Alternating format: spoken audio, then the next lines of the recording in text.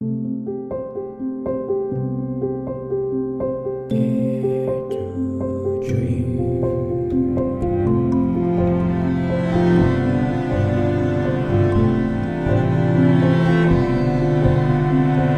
to Dream with Debbi Dachinger. Welcome to Dare to Dream. This is Debbi Dachinger. Pleased to be with you today, as always. And I've got a great show for you today, a conversation I've been wanting to have. The guest who will be here a little bit later is Sarah Elkhaldy, and she offers higher dimensional guidance through spiritual awakenings. And Sarah is here to talk with us today because she assists humanity's evolution. This is Dare to Dream. It won the COV Award for Best Radio and Podcast Show. It is listed in Welt Magazine as one of the top 20 best podcasts to listen to this year.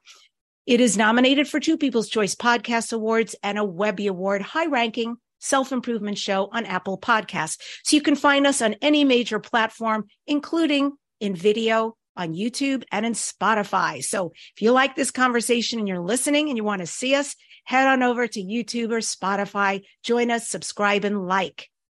And this show is sponsored by Dr. Dane here in Access Consciousness.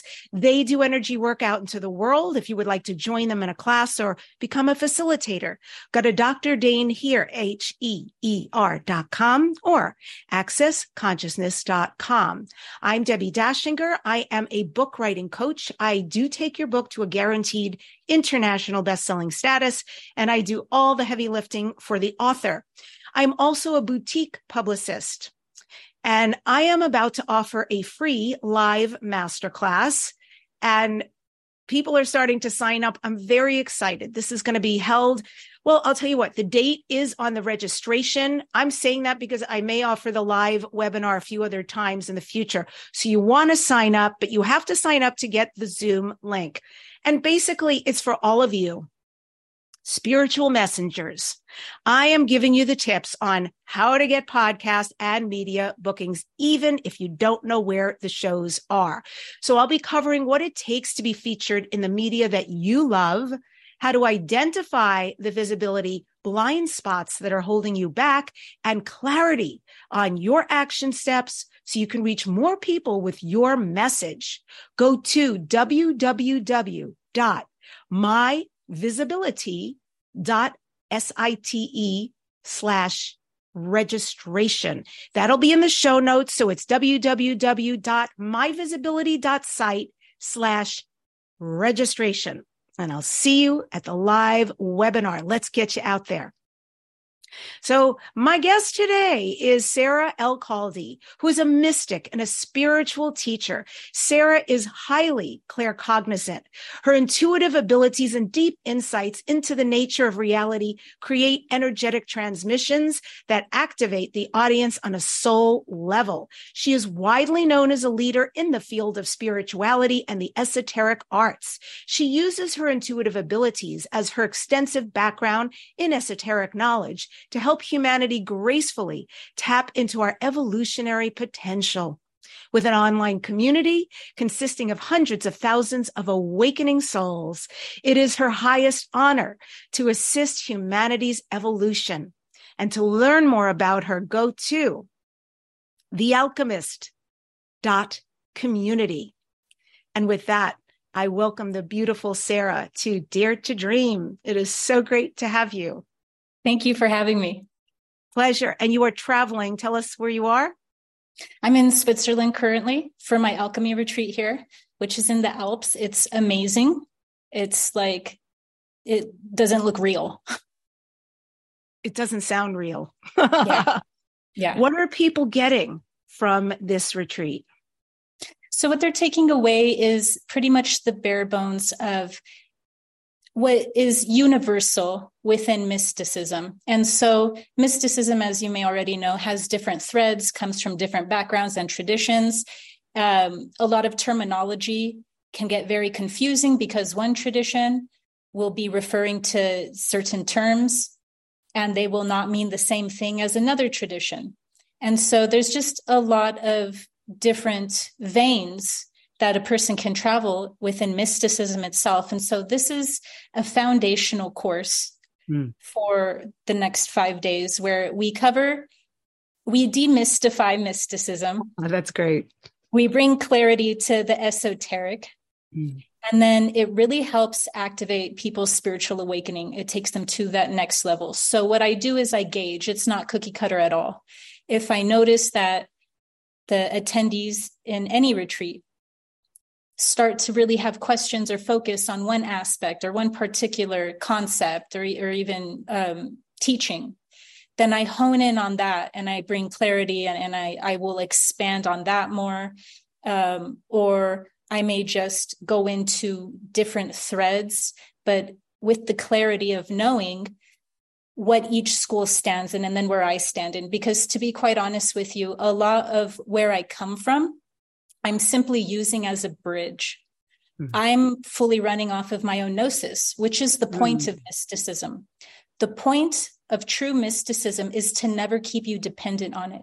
It's to get you fully into that higher state of your own knowing so that you're a clear enough channel, you're a clear enough antenna of source, of divine wisdom and knowledge within and without. And so because of that, I share where my personal background has led, which through the many different traditions, but also where my evolution has taken it. And with that, there's a level of sovereignty that I give the attendees. Which is beautiful. Yeah, I love that. So no dependence at all, but learning to depend on oneself, activated from the knowledge that they're receiving through you, from you. Are you going to be doing activations on all of us as we talk to you today? The activation is already coming through. Okay, cool. Yeah. I know I'll feel it anyway, because I'll get super puddled at some point. Yeah. But good to ask, so everybody's aware that they're getting all these beautiful gifts from you. And your name, Sarah Elkhaldy. So there's elk in there, which makes it feels very native. It feels very indigenous. Is there something to your name? Were you born with that name, given that name? So I was born with that name. I love this question, by the way, because nobody really asks this question. And it's so funny because elk, I am fully aware that it comes with a native tone. Mm-hmm. And I'm Arab. Interesting. So, and Spanish on my mother's side, but more so Arab, because my dad's full-blooded Libyan. Okay. And so what is Elkhaldy now actually started out as Elkhaldy, A-L-L, meaning what tribe you're from, and then Haldi, which means eternity, which is so funny because eternity has been the theme for me this life. So of course. So Elkhaldy, when he came over here, somehow got turned into Elkhaldy. And I kind of think it's funny that I can get away with being like, wait, is she Native American? She looks like it, but she's this or that. I like being identified. Yeah. Because then you could say things, or you could just share things and people aren't able to fully try to bring in their programming or their ego to be like, hey, blah. And so I actually think I designed it that way. I think I purposely designed it. So it's like, what am I? What's my name from? It's don't pay attention to any of that. Now you can't, I can't be appropriated, right? It's a mystery for the mystic. I love that.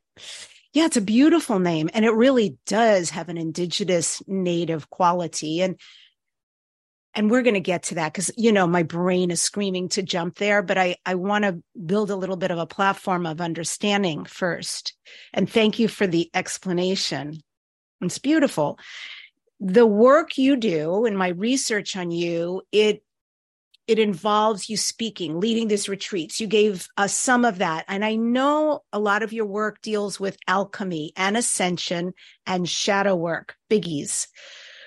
Why those three? What is the importance of those three and where do they intersect? Those three can be looked at as a trinity. Alchemy is the ascension through shadow work.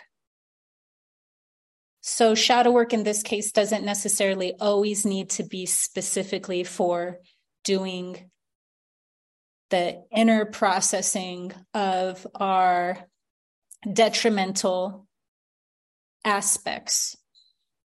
But typically what's going on when we're talking about alchemy from a spiritual level is the reconfiguration. There's a reclaiming. Alchemy is synonymous with rectifying something, rectifying and reclaiming. So what's being reclaimed? Whatever is lost at sea, if you will, within the shadow. So this isn't anything along the lines of a one-dimensional way that I'm portraying the shadow.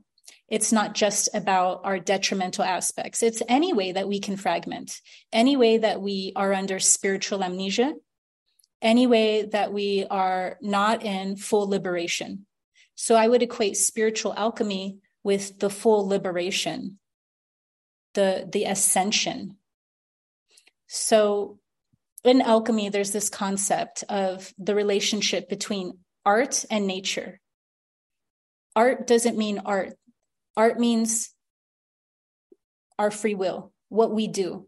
Here, you're given this life. Do you choose to continue along an automative road? In mysticism, that's why it goes hand in hand with alchemy, because mysticism is all about waking a person up out of the automation, out of the machine level of consciousness, the one that's just a reflex. There's no consciousness behind that. Have you ever noticed how sometimes we just rely on packaged phrases that just have been handed down? And then it's like, is there any creative ingenuity, like a fingerprint that we have imprinted on even our speech? So alchemy, even down to that level, is noticing within us the mechanical self, the programmed self, and then going in the direction of consciousness. So it's that shadow work and that inner work of creating a whole and sanctified being through that rectification process. So rectification process in this case is saying that it's implying we have all the ingredients for our wholeness. And it's simply a matter of reconfiguring. It's simply a matter of integration. And that process is the process that we also know as ascension. So alchemy is the ascension through shadow work.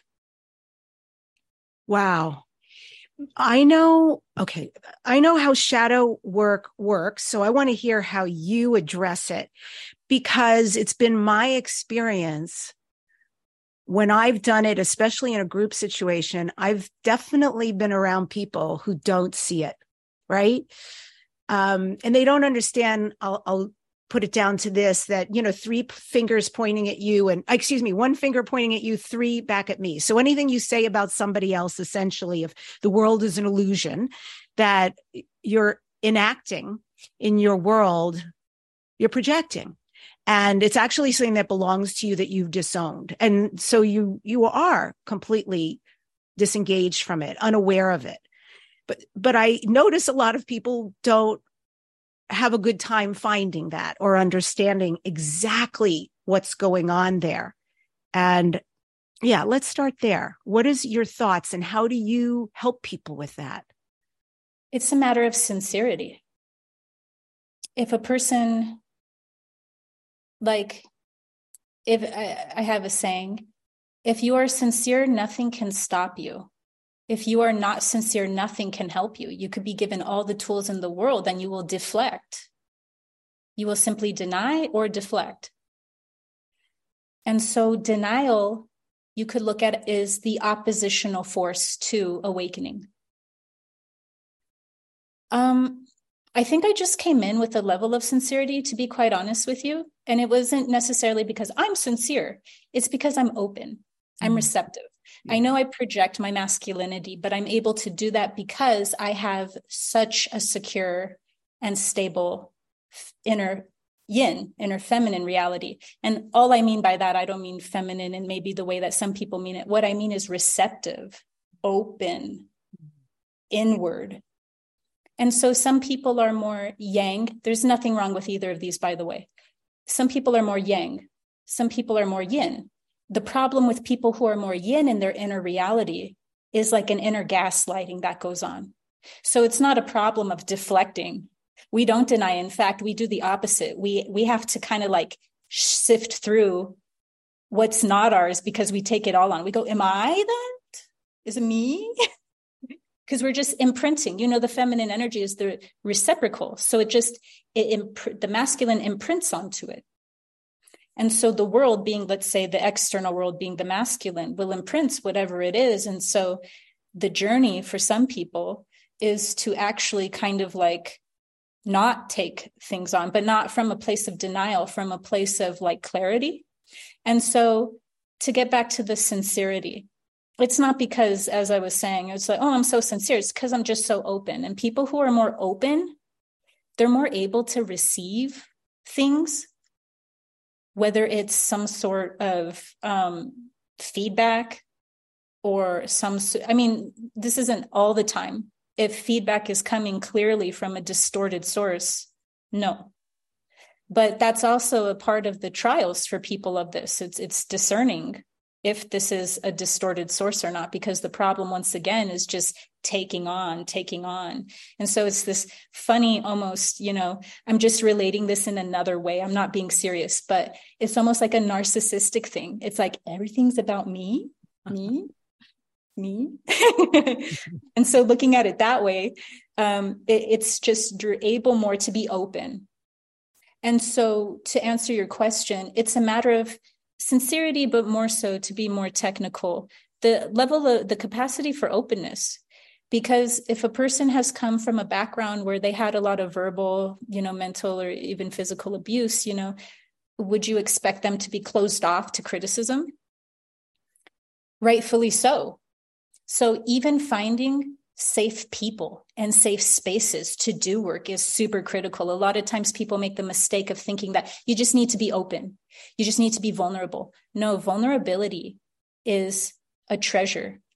So it needs to be guarded because it can be taken advantage of from people who aren't at a level of sincerity to actually reciprocate that. Yeah, I completely resonate with what you're saying on so many levels. I almost feel like I've got a foot in every camp. I mean, I'm incredibly open, and my greatest value this life has been spirituality and growing. It's been amazing. It saved me. On the other hand, yeah, I think I have a little bit of that, the everything is me quality. And for sure, what you just said, and it's really powerful stuff. Having grown up in a challenging situation as a child and a young adult, I find that the way things are delivered is everything. And I can not receive it all because it feels so critical and judgmental. And so I just sort of become Teflon, if you will, and it bounces right off of me because I can't. But if somebody is a good communicator and they can couch things in a way that can be received, because I do love to receive whatever, I feel like it's important on all levels, then I can very much receive the truth or their truth, of what's going on. And I don't find that many people have great communication skills. And that can be challenging too. To try to have a conversation towards resolution and hope the other party can really meet you, really show up in their adult and in ownership too of their own stuff. I think that's really important when disseminating this information. Yeah, absolutely. And so what I heard from you is that like, you're just tapped into your highest wisdom. Mm-hmm. It's like, I'm not going to take feedback from everyone. Mm-hmm. It's completely discerning. Oh, cool. Thank you for that. That's a great way to look at it. I really appreciate it. Yeah. And I'm really not. I think there's a lot of wounded people out there, Yeah. And, now, because I'm so open, what I do behind closed doors is if I don't like something in the world, because I'm so secure with myself, I still look for the tiniest commonality I have because I am a vibrational match to this reality. It doesn't need to be like, you're doing that thing, you're doing that, but it can be things that when I really kind of pull on the thread and I follow it, I noticed like, wow, I've either done that in the past or I'm doing it now, but it's done in a totally benign or like unconscious way to where it's not, it's not like aggressive or causing this, but so that's just because once again, like I'm just a person who's more concerned with sincerity rather than trying to put up a front. Yes. Got it. You also do spoken word in Los Angeles, where I am. So I hope I'll be invited when you do this next. Tell me about your spoken word. Tell me about what people receive when they come to a theater or a venue to watch you. Yeah, I really want to get back into that because I haven't done a performance in a while. And I even now find teaching to be easier than performing because I'm just flowing now. And I'm like, oh my God, am I going to remember the lines? And but anyways, I really enjoyed doing spoken word, and I do want to somehow bring that back in, incorporate it. There's not really those outlets. And you would think in Los Angeles, out of all places, there's those platforms, and I'm sure there are, but not at the capacity. I've been to some cafes in Santa Monica where they have, throwaway night. You just come up there. But I'm talking about like full-blown performances. Somehow that was just a part of my reality for some time. And I don't even know where to start with finding those outlets anymore. So I'm fortunately at a place in my own life where I don't need to depend on those platforms. I can create them myself. And so I will definitely start focusing on that again. But for the time being, in my in-person events, my soul gatherings, I've started the habit of coming out, doing a spoken word performance. So that's fun. Oh, they're so lucky. That is great. And so when you do this, is this just, it's like rapping in a way? Is completely organic what comes out of you? Or do you know you're doing a theme? How do you start? Oh, so it's from my books. I have 2 books of poetry, but they're activations. My poetry is not going to pay the bills, but it's a labor of love. It's one of my passions. And so because of that, I don't view it as oppositional to my teaching career. If anything, my spoken word are very strong activations, if I do say so myself. And activations are strongest when they're bypassing the logical mind and they're just tapping in, whether to the heart field or whether just going deep inside and re-scrambling. And that's what they do. They do that in a positive way. They actually clear creative blocks because of how, not rhymey, but yeah, how nonlinear they are. How you can make art from words, how you could say something in a way that's way powerful and profound other than just saying it in a simple way. And that's what I challenge myself with my poetry. Beautiful. Well, I know that you have been involved with shamanism. I've seen shamanism in connection with you. And I would love to know who you've worked with, how you studied, how you utilize it. That's a subject that's near and dear to my heart. Yeah, so my shaman, I call her my shaman now, but when I first met her, she was a shaman who was transitioning into quantum work. And what she had told me was that shamanic work is at the 4th dimensional layer, and that quantum work is 5th dimensional and beyond. And so when I had first reached out to her, it was because I was enormously concentrated on soul retrievals. And I had been looking for a shaman for about a few months before somebody had thrown her name out. And it's funny because it was so aligned. Like the other shamans who I had reached out to had like their email domains just returned to me, or like there was just always some issue. It was never just like, oh, I'm this price, let's work together. Like there was always some sort of universal block. And then I was like, you know what? The universe is going to bring me my shaman to do my soul retrieval. Okay. And so from there, somebody was just talking at an LA party one time about like, yeah, my mom's going to the shaman and blah, blah. And I was like, give me her website. She was like, I don't know, because she kind of talks about space stuff like implants and aliens and abductions. Like she's not a shaman like you're thinking of a shaman. Oh, wow. She's not like about the earth with a drum. And I'm like, no, you don't understand. What you just said is like exactly what I'm looking for in a shaman. Yes. And so yeah, I ended up being her client for a while.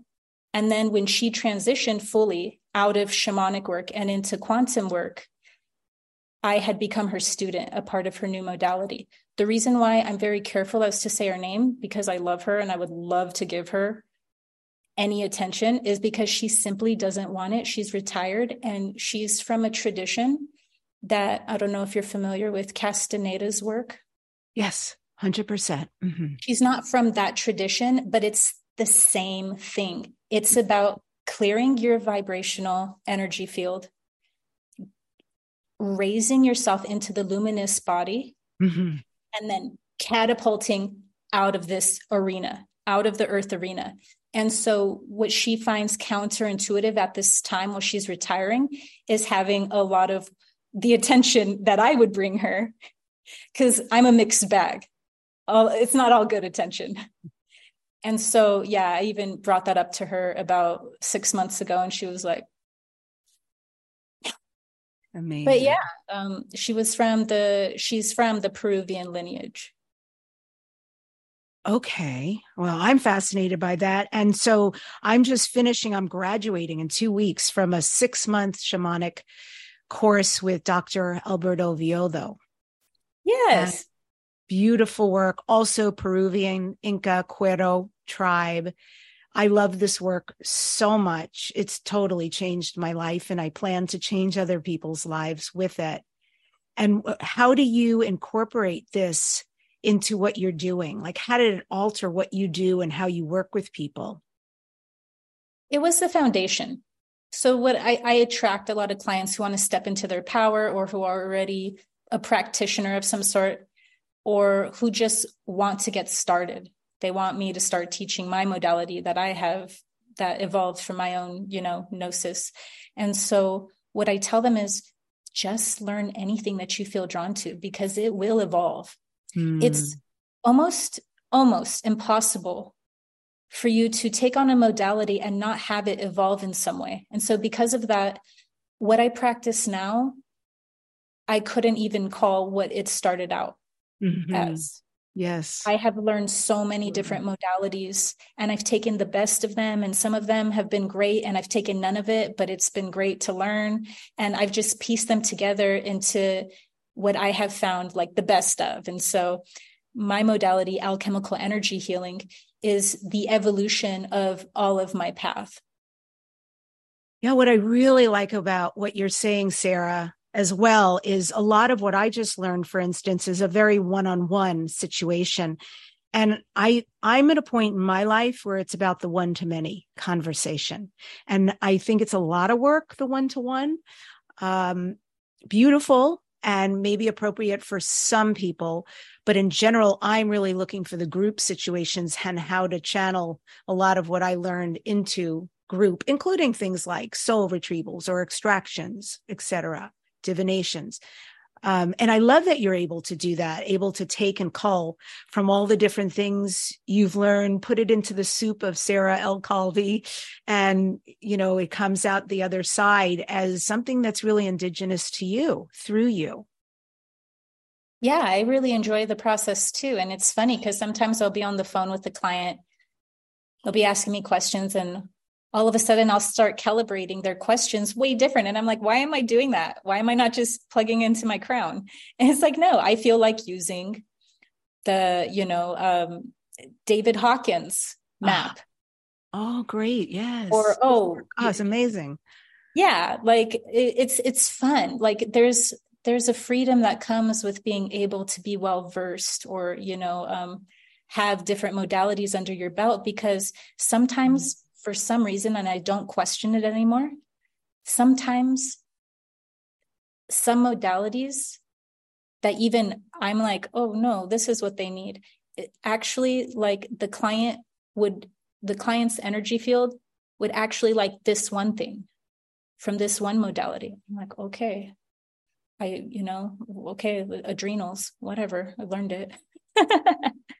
So is this where your claircognizance comes in, or is there something else higher? Well, if you could call it that, at work, just something divine that comes through you that you really can perceive what is best for somebody?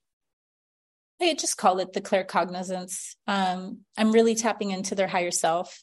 Their higher self is relaying to me exactly what frequencies, some of them, I'll give you an example. I won't be so vague. Please. Are you familiar with Roundup? I am not. Sounds like, no, here in Los Angeles, that's a bug spray. Honestly. Yes. It is? Roundup, okay. Yeah. Didn't think I was going there, did you? No, I did not. Yeah. Like Roundup will the higher self, because the higher self is the one who chooses the modality. That's why I'm just kind of like I'm there with my database. The higher self goes, okay, these are Sarah's tools. Okay. And so the higher self is the one that does the work. Oh, that's hilarious. So, yes. Sometimes like someone might come to me with depression, let's say, or they want to get connected to their own higher self. They want to receive their own information. They don't want to go to people for it. They want to have that, connection, whatever it may be. And let's just say that the higher self goes to choose to start eliminating Roundup from their system. Now, for me, I'm a little traditional. I just always go to soul retrieval. That's my button. I just go soul retrieval. But the higher self doesn't do that.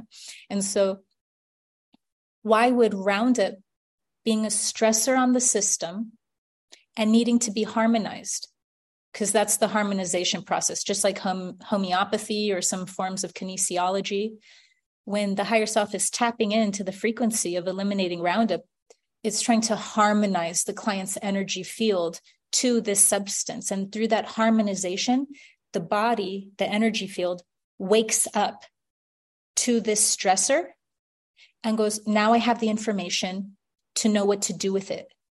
So it can go through either strengthening the body against this, so a resiliency, or an elimination and a resiliency still.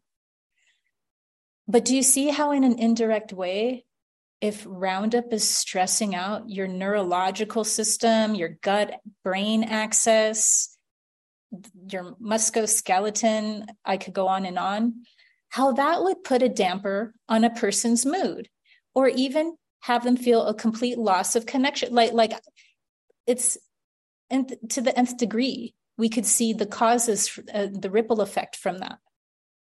And so that's really special about having a wide tool case. It's the higher self is enormously creative with their vantage point.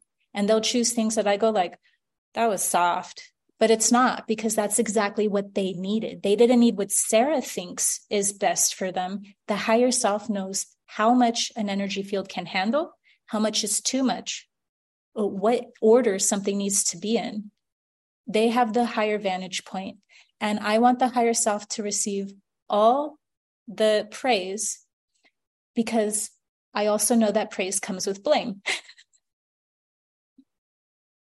What kind of state do you get yourself into that you are that receptive, that you can receive that information? You've got your arsenal at your disposal, and your mind, you said, has this default soul retrieval. But the higher self of the client comes in and says, no, actually what he needs is, and supersedes your best instinct in that moment. Where are you at? How do you get there that you are able to tune in like that? I go into an altered state of consciousness, which is now very popular in this age. So I'm glad it's the gamma brainwave state. When I started using the gamma brainwave state, it was not popular. In fact, I remember I was posting one time, I was excited. I think it was even on Facebook, maybe, about like, oh, gamma brainwave tracks. And I remember somebody being very aggressive and talking about how that hemisync technology is actually used for mind control and this is dangerous and dark. And okay, I'm not telling people that anymore. But now it's like very common in the spiritual community. And the gamma brainwave state is the equivalent to the fifth dimension. Now, there are higher states than gamma, just like there are higher states of dimensions than the fifth, but the gamma brainwave state corresponds to the fifth dimension and the sixth, but yeah. Ooh, thank you for that answer, because I'm going to play with that. I have hemisync, and I haven't used it in probably a decade or two, whenever it was first so popular. And very interesting. And what an easy way to do that, to get out of the way. Yeah, it took me a while to get out of the way, though. I have done work to get out of my way. At first, even before I was able to practice the modality, I had to work through anger at the fact that I wasn't receiving visuals the way that I was learning they should be received. But that's once again because when you're comparing yourself to a clairvoyant and you're a claircognizant, like that's just not going to add up. So honoring my own capacities or where they thrive, because I have third eye activity, but it's not what you would consider like a straight up clairvoyant. I see visuals, I see third eye activity, but I consider clairvoyant a completely different class than third eye activity. And so, yes, I have third eye activity all the time, but it showed up late to the party. It's kind of like I filled up on chips. And so, oh, hi. Okay, yeah, you can come. How would you describe the difference between clairsentience and claircognizance? I mean, sentience, of course, is all about sensitivity and feelings, and cognizance is about knowing. But what in the receiving or the gift, how is that different? In the receiving, it's like there's just this organization that you take credit for. Mm-hmm.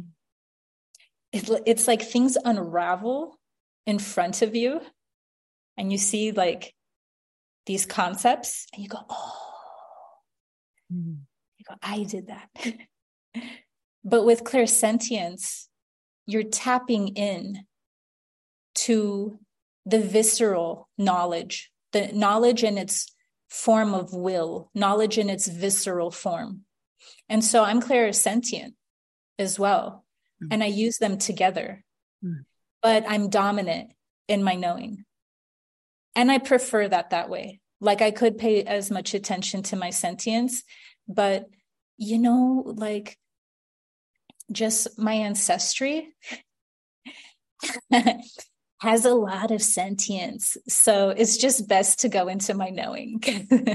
Oh, that makes a lot of sense. It's just intense, like I'm intense. In a beautiful way. I like it. Yeah, that makes sense. And I'm discovering some of what you're talking about. One of the things we do is tracking, whether it's, you don't have to use a drum and you don't have to use a rattle, but I do like the rattle. I find it's helpful to me, whether I'm going to the upper world or underworld, or I'm hanging out, asking specific questions, or doing some work on a client. And I'm finding, I'm just so surprised sometimes when gifts show up and the way they show up, and I'm feeling so strong in the tracking, like really receiving clear information for people. And of course, it's super helpful when you come out and you share some of these things with people and they're like, yes, exactly. And they start to explain what in my world wouldn't make sense. And the other day I was doing, I think I was going to be doing an extraction on somebody, but I was also tracking. And I was receiving explicit medical information for this person. I was like, that has never been a thing for me. That is so interesting. And it was wonderful. They were showing me it was like an x-ray of a body. I was looking at this person's body and they went, this is where the original accident happened, but that's not the problem. But you want to look at L4 and L5, and here's how we're going to fix it. And the reason why this shoulder is having a problem. And they were showing me all this stuff. I felt like a kid, like, wow, this is so cool. Yeah. And, I'm learning, get out of the way, honey. Just let it happen, because I couldn't make this stuff up if I tried to. And it would never be as cool if I tried to. But to get out of the way and allow myself to be shown these things, it feels like this incredibly high honor to be able to help somebody like that. And I think of people like Carolyn Mace, or, there's amazing medical intuitives, and I don't know that I'll ever claim that. But to even, have that experience of receiving anatomical medical information for somebody, I thought was crazy. And they were telling her what to do too. What not, stop doing this. It's not working for you. Start doing this. It's going to be better. And go get an MRI. And here is where we want you to have the film. And I'm like, okay, I will do that. And here's the emotional component too. It was amazing stuff. I'm loving the ride. Yeah. And that doesn't surprise me that you're tuning into that in the rattle, because that's how my shaman at least started off, getting into altered state of consciousness. The rattle is typically, depending on how it's used, equated with theta. Oh. Yeah. And so theta, that's where everything's at, that's where the underworld, that's where everything you're saying, totally adds up. Awesome. I've got this quote from you, Sarah, which is, fate is not causal. It can only compel. What this means is it doesn't cause anything to happen, even though it looks as though it does, because fate is a pattern. It is the conditions to create the perfect storm. It is the ingredients to create a given recipe. It is not the recipe itself. It is the momentum behind a pattern that supplies us and guides us through our life path. Whoa, that's powerful. So fate, and it's being a perfect storm in all its ramifications. Tell me, how is fate a pattern and a condition? We come into multiple layers of fate. We come into our family genetics. We come in with what we wish to accomplish or experience as a purpose or focal point in this life. We come in with even our own soul stream, what we feel personally was something that was incomplete, unfinished business, as they say. We come in as a collective vibrational match. So we have overlapping lessons, and then we have unique or personal ones, and so forth. And so they're all this perfect storm. They're like all mixed in a bag. But within that, there's the free will component. And the free will component is the one that comes in and says, look, fate sets you up. And I don't mean that in a mean way. Fate sets you up. When you came in, you were a bowling ball. You came out of the womb with momentum. And the bowling ball is rolling, and it's like, okay, that's the momentum, what I'm calling fate. The free will is what comes in and says, what are you going to do with that now? I came in with all my fate set up to be autoimmune. I lived that fate out. I lived it out. So in that way, fate can look like it was inevitable. It was unavoidable. It was really, really probable. Fate is really, really probable to where it looks like you didn't even have a choice. Because some fate actually has you go through a process, but it does not tell you how the story ends. This is how it ends. So it compels. What I'm calling momentum, what I'm calling fate is compelling. It's like, oh, now could I have made choices earlier on in my life to advert my fate in autoimmunity? Yes, I could have. But the fate was strong in this one. The fate was strong, and I wasn't paying attention to my body. I was neglecting it. Common spiritual error, right? Spiritual people have that issue. But what I did later on was use my free will to go, okay, I dug a very deep, hole. but how do I get out of it? And my free will found methods and modalities that I don't practice, that I don't want to practice, but that nobody would even ever know about exist. They would be considered magic. And magic, where magic meets science, basically. Because it's not just magic, where magic meets science. But I had the absolute will to find and research and do everything to overcome that momentum of the bowling ball that says, that's the end. That's just fate. Now, when you do that, you're using your free will. Now fate doesn't become the inevitable, the end story. Now fate became a rite of passage. Congratulations. You have overcome, or you have passed the threshold, or you have learned or completed your fate. When you do that, you step into the doorway of destiny now. Destiny is free will.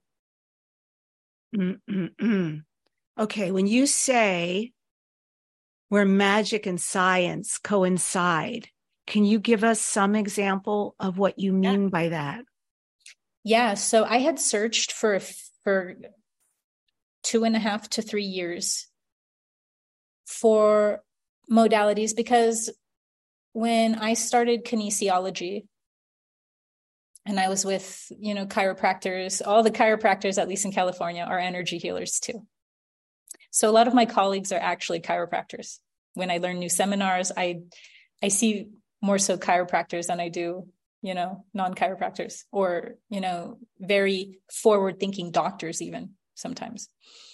And so these modalities were kind of making me open up my thinking. They weren't the ones that saved me, like muscle testing, all these things pointed to things, but my issues, because I had also attained a nervous system injury. So I was like deep in the red. It wasn't just autoimmune at that point. Now I had nervous system injury. And so these modalities I was learning were great, and they help on one capacity, like at a mental, spiritual, emotional level. But when it comes to the physical, they could not complete the job. They could start healing crises, but they could not finish them. But being introduced to this new world, which was more what I was doing in energy work, but it was totally focused on the physical rather than how I've been was focusing on it from the spiritual, the energetic, the emotional. I started opening up what I felt was possible. So I went, okay, well, this stuff exists and it's not working, but that doesn't mean that there's not some forward things that I just haven't caught up to yet. And so I started putting crazy things in the searches, and I started doing I have been a detective. I was spared nothing. It wasn't like, oh my God, it was just a line. No, I did blood, sweat, and tears research. And I found this one bioresonance practice. And I had been to a few at that point. And once again, they were all provoking the autoimmunity, but they weren't actually resolving it. They weren't getting to the root of it. So I started looking deeper and deeper into this one bioresonance modality. And they had, from over the world, a lot of different reviews, and doctors were even using them in certain parts. And they had an annual conference. It was the most legit setup of bioresonance I had seen. And so my intuition just told me, this is what you've been looking for. You've been looking for this bioresonance machine. It's called the BICOM, BICOM. And at that point, it just became finding a practitioner. And I found one at one point, and to be quite honest, I say this with no malice, but she did not know how to use the machine to its fullest. And I spent quite a lot of time with her, but I did not give up on the machine itself. And so I found someone overseas who could work on me remotely. At that point, I was throwing a Hail Mary. Within a month, my autoimmune symptoms were becoming less apparent. Within 5 months, I didn't have any function loss to identify that, oh, I still have Hashimoto's, or, oh, I still have eczema, or, oh, I still have lupus. There was nothing to identify it, right? Because you can identify something through symptoms. Symptoms show, look, hello, this is a loss of function. You have lost function. By 5 months, there was no more loss of function. In fact, there was a recovery. In the physical world, all they tell you is, look, you're lucky if you stop this, and it'll slowly still climb. It won't fully stop, but you're lucky if you slow this down. There's no such thing as repair. No, I had no loss of functions by even 5 months in. And then from there and there and there, it's just getting healthier. And so because of that, all of that was made possible by the fact that I refused to succumb to, well, I'm being told by Western medicine or even by chiropractic or by I simply did not succumb to my fate. I went, no, if this exists, there's something beyond this that exists, and I'm going to find my mad scientist. And now I have a healing team. But the reason why I have a healing team now isn't for my autoimmunity necessarily. It's because of my nervous system injury, which is also like this ongoing upgrade. So it's something that's, going to be brewing. Amazing. I'm so grateful you said all of that. And kudos to you to not give up in the face of being told it's just the way it is. And I relate deeply to that. I had also an autoimmune disease. And I would go to doctors who could not classify it. And it actually took me digging very deeply to find a physician's PowerPoint somehow online and reading into it and being able to say, I'm pretty sure I know what's going on here.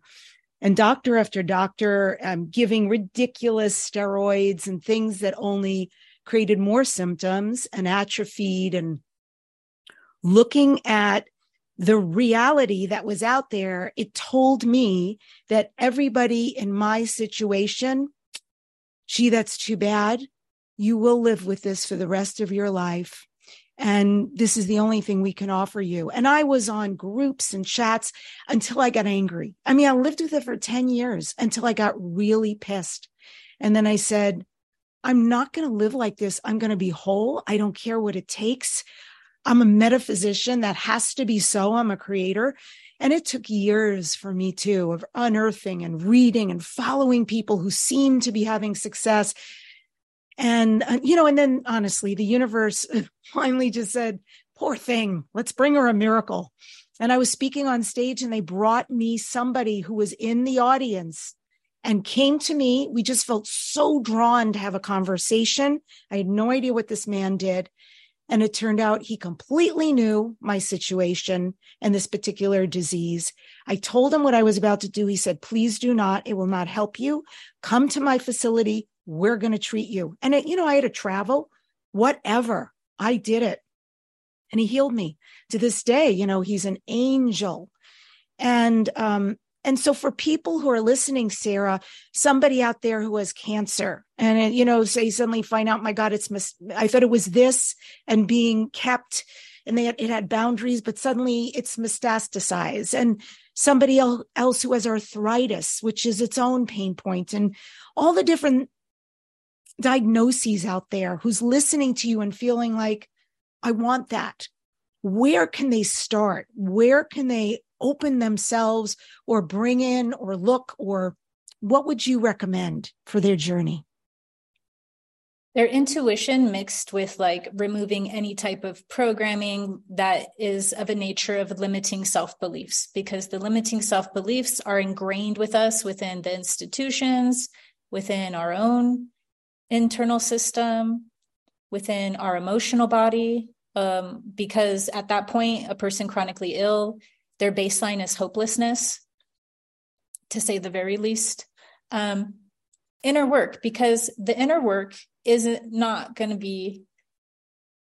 typically going to be the thing that, oh, wow, I am fully healed. But what it's going to do is two very important things. One, it's going to get put into the bank, put into the reserves of healing, the epigenetic component involved. And then more to the point, the more direct one would be, what it's going to do is shift your point of attraction. When you shift your point of attraction, all of a sudden, you might not have a miracle, even though miracles, I'm always open to them. Let's always keep ourselves open to them. But what they will do is give you the people, places, and things, right? So all of a sudden, maybe you'll be like, wow, I found that doctor. Or wow, somebody would, because they shift your point of attraction. you know this, the emotional body is directly correlated to the physical body. So it's in all layers, mind, body, emotions, spirit, all of them need to be addressed. And then from there, using the intuition, but at a larger liberated capacity to kind of allow it to follow threads that it might not have felt were possible. Because that's how I did it. I just went, no, I'm not going down like that. Uh-huh. And do you recommend that people also use the medical society? I mean, because they are very good at diagnosing, at least to understand where you're at while you're on your journey, if you're getting better, or would you disengage from that? What would you say? With peace and love, they're not even good at that, because the tests they give you don't tell you anything unless you have to say the magic words. Do people typically know the names of the tests they actually need?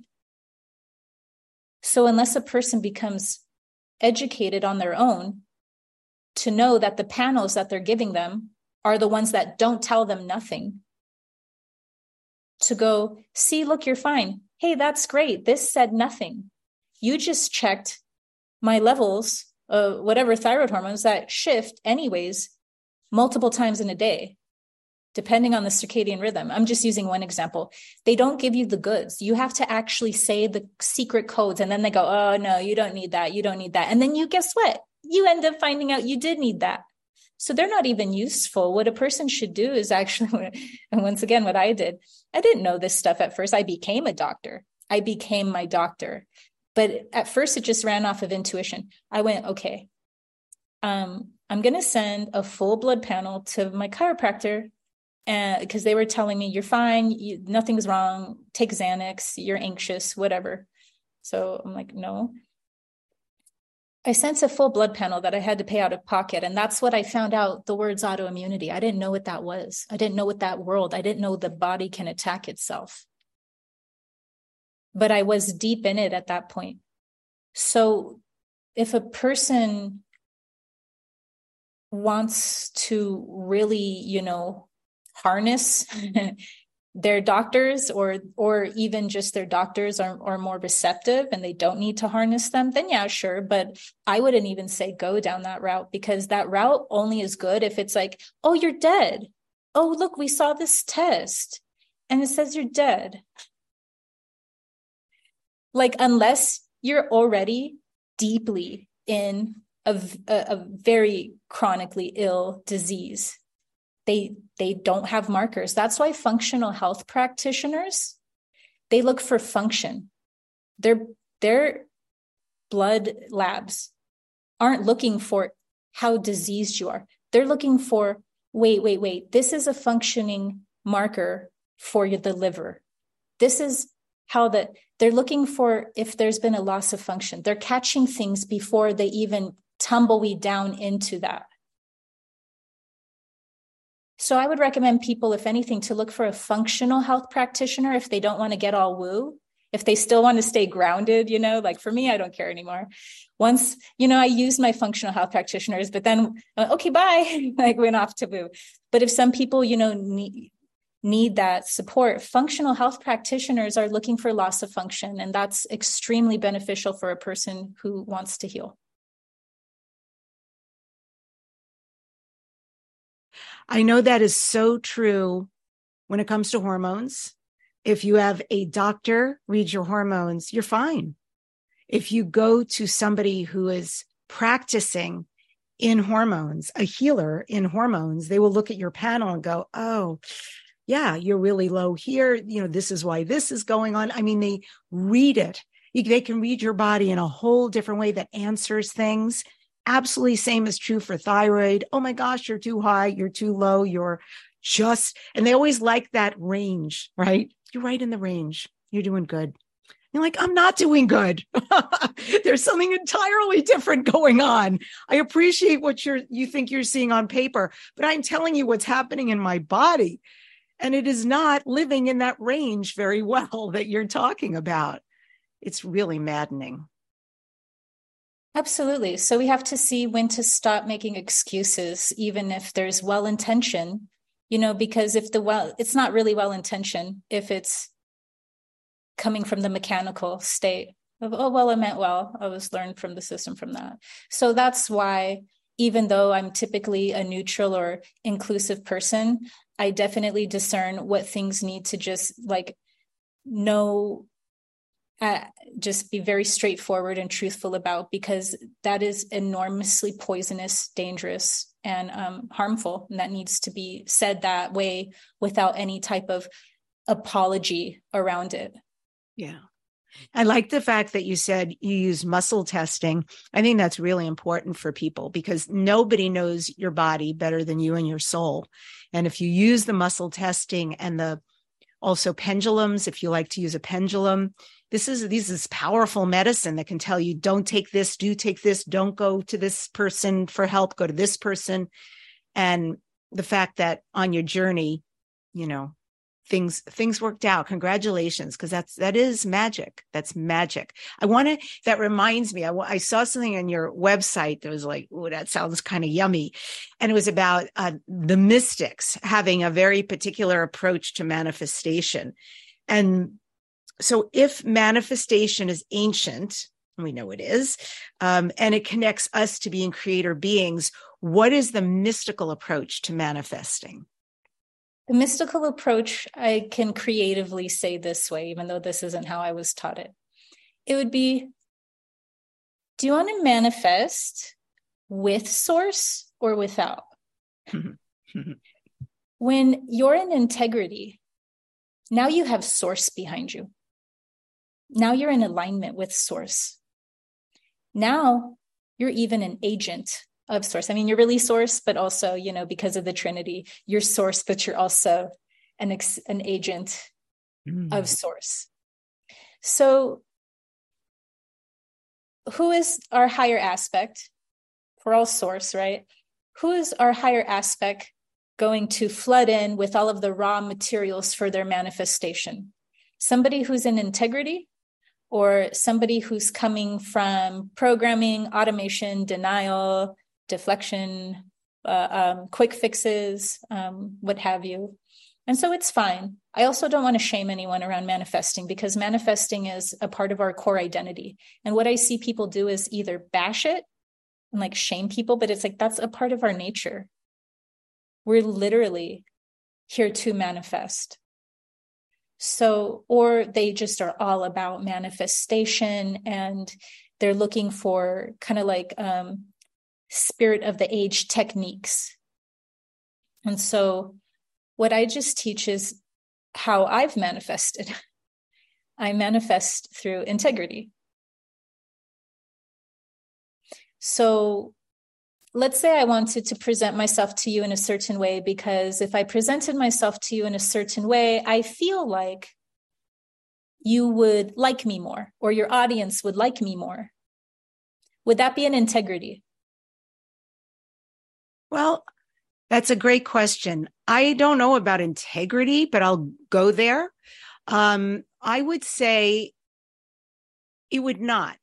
Because it's not integral to who you really are. In a way, you're bastardizing yourself to receive something, as opposed to just being you, a source creator, and trusting, the chips will fall where they may, but also trusting that, you probably will be liked. And if not, that you're okay with that too.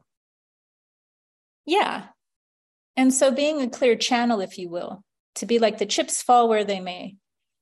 We're in polarity. We're in a realm of light, which will naturally have the polarity of shadow. So not everyone's going to like you.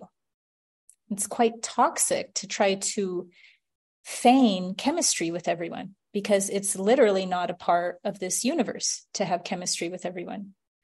So rather than being concerned, even if it's innocently, the shadow's typically innocent. So it's always about compassionate inquiry, not you did that. Who did that? It's just about I wanted to be liked. Or I did that. Well, whatever it is. Sometimes even shadow work kind of gets portrayed in a diabolical way. But yeah, it's just a matter of being aware enough And then with that awareness, using it to always try to like refine our integrity. And so my integrity doesn't say, I am a vessel of truth always and forever. What I say is 100% truth. This is my strongest connection to my truth right now. And I'm going to come with that. And in the background, I'm going to always stay open to a higher truth. Ooh, if we could go through life that way. I am staying open to truth right now. And in the background, I'm going to be open to a higher truth.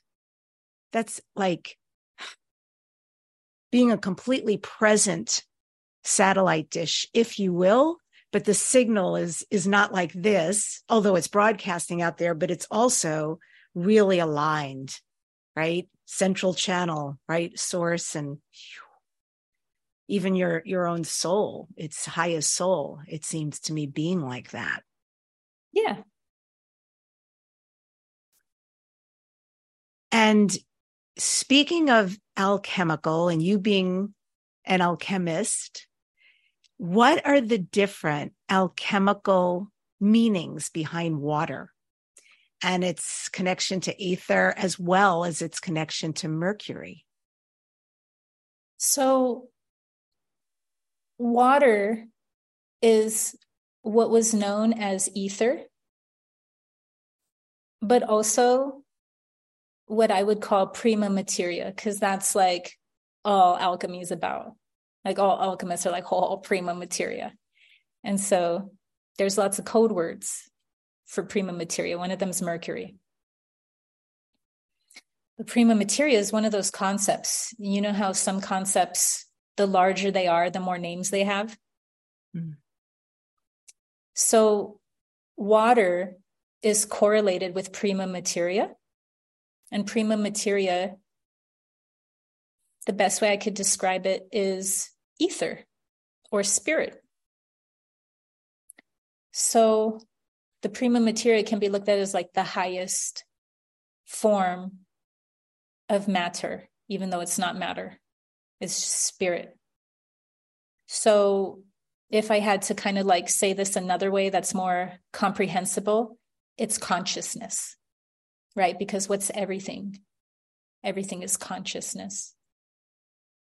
And so water was one of the ways, that was a way that they used to describe the prima materia when it's in different phases of creation, right? Because if it's everything, then when it's being something else, when it's being something that's not everything, when it's like, oh, it's water, right? Water's not everything. When it's being something else other than everything, which is the prima materia, then at that point, it's like zooming in. It's like zooming in to the pixelations. So it's like, well, how do you create out of like prima materia can be like the Play-Doh. But then once you start taking pieces out and forming different things like elements or this or this or that, that's what they were calling water. They were calling water like, oh, they separated the astral light, the lower astral light from the higher astral light. Or sorry, the lower astral waters, the lower waters from the higher waters. It's like, what do you mean? What's waters were being separated from waters? That was them saying it was the Play-Doh. It was separating the prima materia from the prima materia, so that there was an earth realm and there was a celestial realm, so that there was a fourth dimension and then there was a fifth dimension and And so water is that name when prima materia is in its form of creating. Does that make sense? Wow, this is so esoteric for me. I'm with you and I'm working to follow you. So I'm not sure that I fully understand what you're saying. Thank you for asking. Yeah. And then also in esotericism, there's a lot of different like double words. And so also waters meant like your trials and tribulations in life. So like if someone was going through a dark night of the soul, then it would be like they're in deep waters. So that's referring to their emotional reality through their trials and tribulations. Or one of the most common ways waters was used is as a way of saying this is a true source of knowledge. This is not an impure source of water or knowledge. And so knowledge and wisdom were also equated as water. So it's funny because in esotericism, unless you just really love unraveling complex things, you just kind of like get confused. Yeah, forest and trees kind of thing. Very cool. And so what is the difference between densities and dimensions? So how I relate them is densities are kind of like the floor. When we go in an elevator, we go to the first floor, the second floor, the third floor. So in this respect, what people are calling dimensions would actually be considered densities. Because they're going like, oh, I'm going to the third density. You would go up or down into that floor of the building. Now, when you get out of the elevator, you go and you see all these different doors. I would consider those dimensions. So that's where it's like, wait, is another parallel me doing better? That would be in a parallel dimension within the density. Does that make sense? Yes, that's so funny you say that. Sometimes, so I have a morning shamanic practice. Like, this is so personal, but I have a morning shamanic practice. And there's a certain point where I call in particular energies to work with me. And sometimes when I think about it, I do call in myself in other dimensions, but I'm really specific. So the being that's part of my soul, but also having a life in a parallel universe or another dimension, and it's doing really well. And sometimes I'll even be very specific, like, and it's really advanced. You know, I call he, she, it in to work with me and guide me and give me wisdom, you know, besides benevolent beings from star family. And I have a whole thing. They're still all you. Right. I think they must laugh sometimes just to hear the litany from me in the morning, and like, we're all one, sweetie. We're here anyway. But I just know, especially with archangels and angels, they like to be asked. So I figure it can't hurt. I'll ask them all so they know it's okay to work with me anytime. I receive.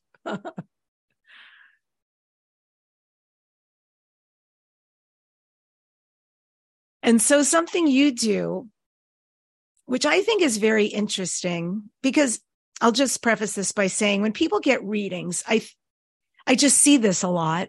You know, if somebody's on stage and teaching and people are asking questions, they will often say, what's my purpose? Why am I here? And one of the things you talk about is what being on earth means for our purpose right now. So can you talk about what is our purpose? What purpose actually is and how it coincides with Earth as an entity, her purpose as well? Yeah, so our purpose is to share ourselves with the world. And that will change as we change. So a lot of people think like they're waiting for a scroll that they never got the message from, that was lost at sea, so that they can unravel it and be like, your purpose was blah, blah, blah. And that would take all free will out of the person's creative process. So instead, it's a 50-50. It's the person's purpose or intention to experience before coming into this life, mixed with our creative process. So if I had the intention of helping Earth raise its collective consciousness, how Sarah chooses to do that is my own creative process, is my own free will. But I have that intention. So I will be very strongly magnetized to that purpose, even though it's not a detailed purpose. And then from there, it's like poetry. Oh, and then from poetry, teaching. And from teaching, you know, like it just evolves as I evolve.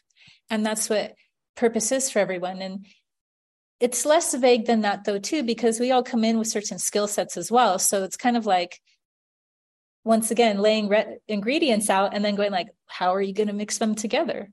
A person might choose to not acknowledge at all their skills. Or they might and say, I'm going to just use this, you know, it just feels right. Is it going to make me money? No. Not yet, it might, but it just feels right, like not putting so much pressure on what gives them the life force that would one day perhaps be considered something along the lines of a purpose or even fulfillment. I love that, because people like yourself that I know who are highly gifted are hyphens.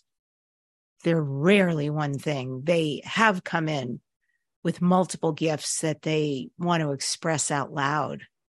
And I really appreciate how you couch that, to not attach the financials to it. That's pretty huge in our society, because you may be doing something you love already and something else may come along that wants to present or be expressed.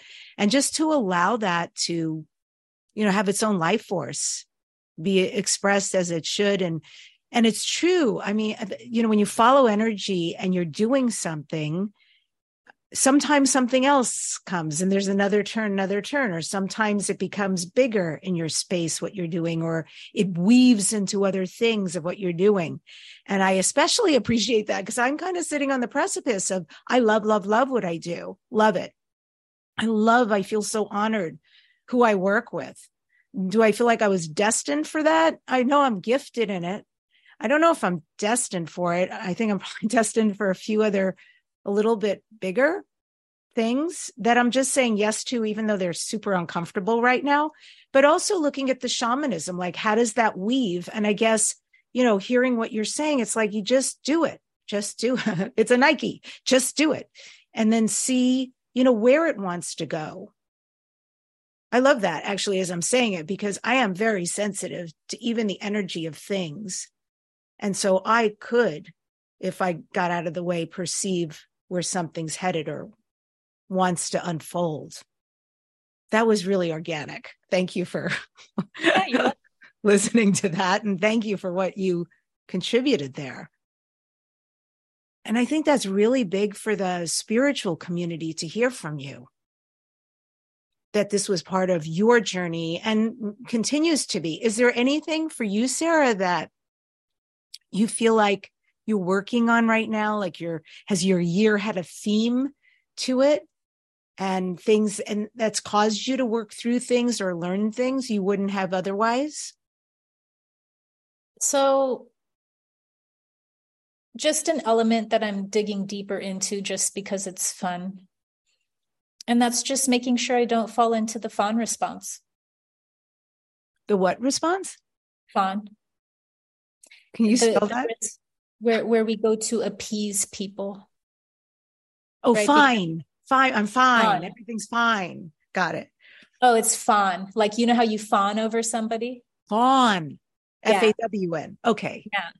I'm working on, not that I had that as a major issue in my adult life, but that was a large theme for me growing up, just because I was so different than my environment that I never got to ask the questions like, do you like these people?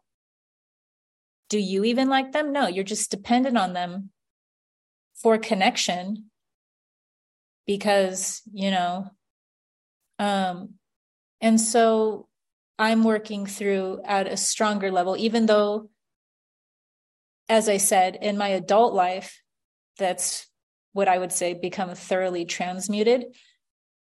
I'm revisiting that layer at a deeper level and just kind of cleaning up anything where there still might be a fawn response, and not in like a negative way where I'm like, are you still in fawn? Just in a refined way, so that I'm making sure that I'm not coming from my outdated survival mechanisms and programs that I'm so very grateful for, but that I no longer need to sustain me. Now I can literally go, do I like? No, you're being interviewed, not you. But I mean, like the world, I am not at the mercy of the world's approval of me, or even, whatever it may be. I'm not dependent on that.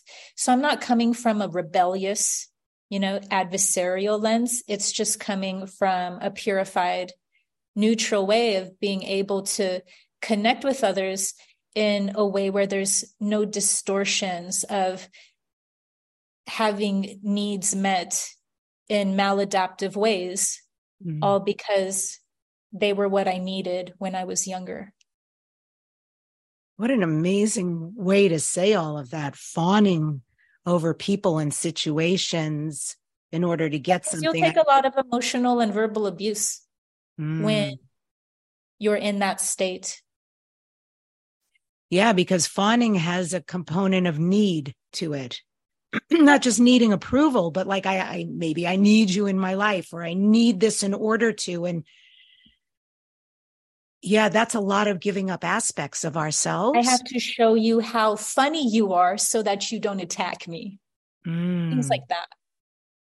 Powerful stuff. I get that. I really get that. Thank you. Yeah. So this is Dare to Dream. What do you next dare to dream, Sarah? What are your future dreams and goals? Ooh. A real live house. A house that I own. It's a beautiful dream. Yeah. In Los Angeles or where? No. I mean, anyone with an intuition. No, but yeah, I'm still vibing that one out. Right. So you travel. So I'm sure you suss places vibrationally as you travel to say, could I live here? What would this be like? Yeah, I've been Goldilocks for the past 3 years. Beautiful. Like, is it this place? Is it this? But yeah, it's like, I feel like that song from Fleetwood Mac, Sarah, when you build your house, call me home. Like, call me.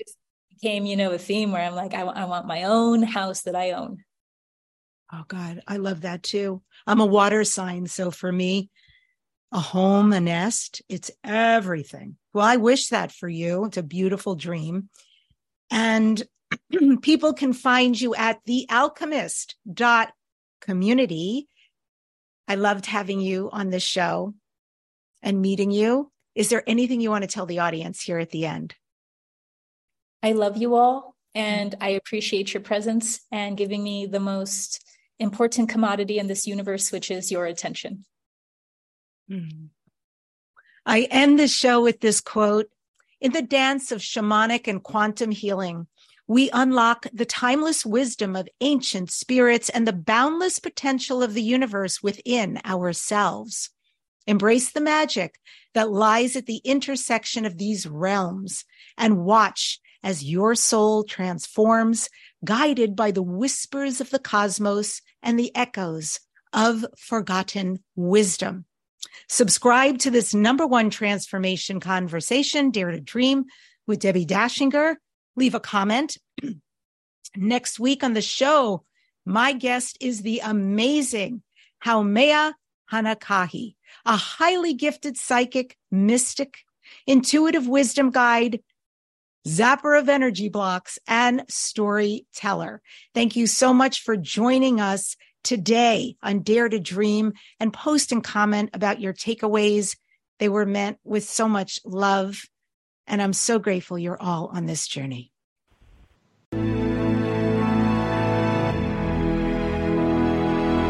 To contact the award-winning syndicated Dare to Dream radio show, go to DebbiDachinger.com. Keep your excellent feedback and comments coming. Your host, Debbi Dachinger, is an expert at goal achievement, a media personality, an international best-selling author, and a keynote speaker. Debbi leads high-quality teleseminars on how to achieve goals, how to be a self-published best-selling author, and how to get booked on radio. All classes are at DebbiDachinger.com. Debbi's best-selling books are Dare to Dream, This Life Counts, sold on Amazon, and her second book, Wisdom to Success, The Secrets to Accomplish All Your Dreams, sold online at all bookstores. Tune in again to hear the next inspiring interview guest who has turned their vision into a successful reality. Want more support in making your dreams come true? Go to DebbiDachinger.com. That's www.DebbiDachinger.com. You'll see videos, MP3s, archived interviews, and amazing products sharing the secret steps to making your dreams come true. Remember to dream big with every expectation that your dream will become real. Dreams are free, so free your dreams. What do you dare to dream? Here I'm standing now, waiting for my time.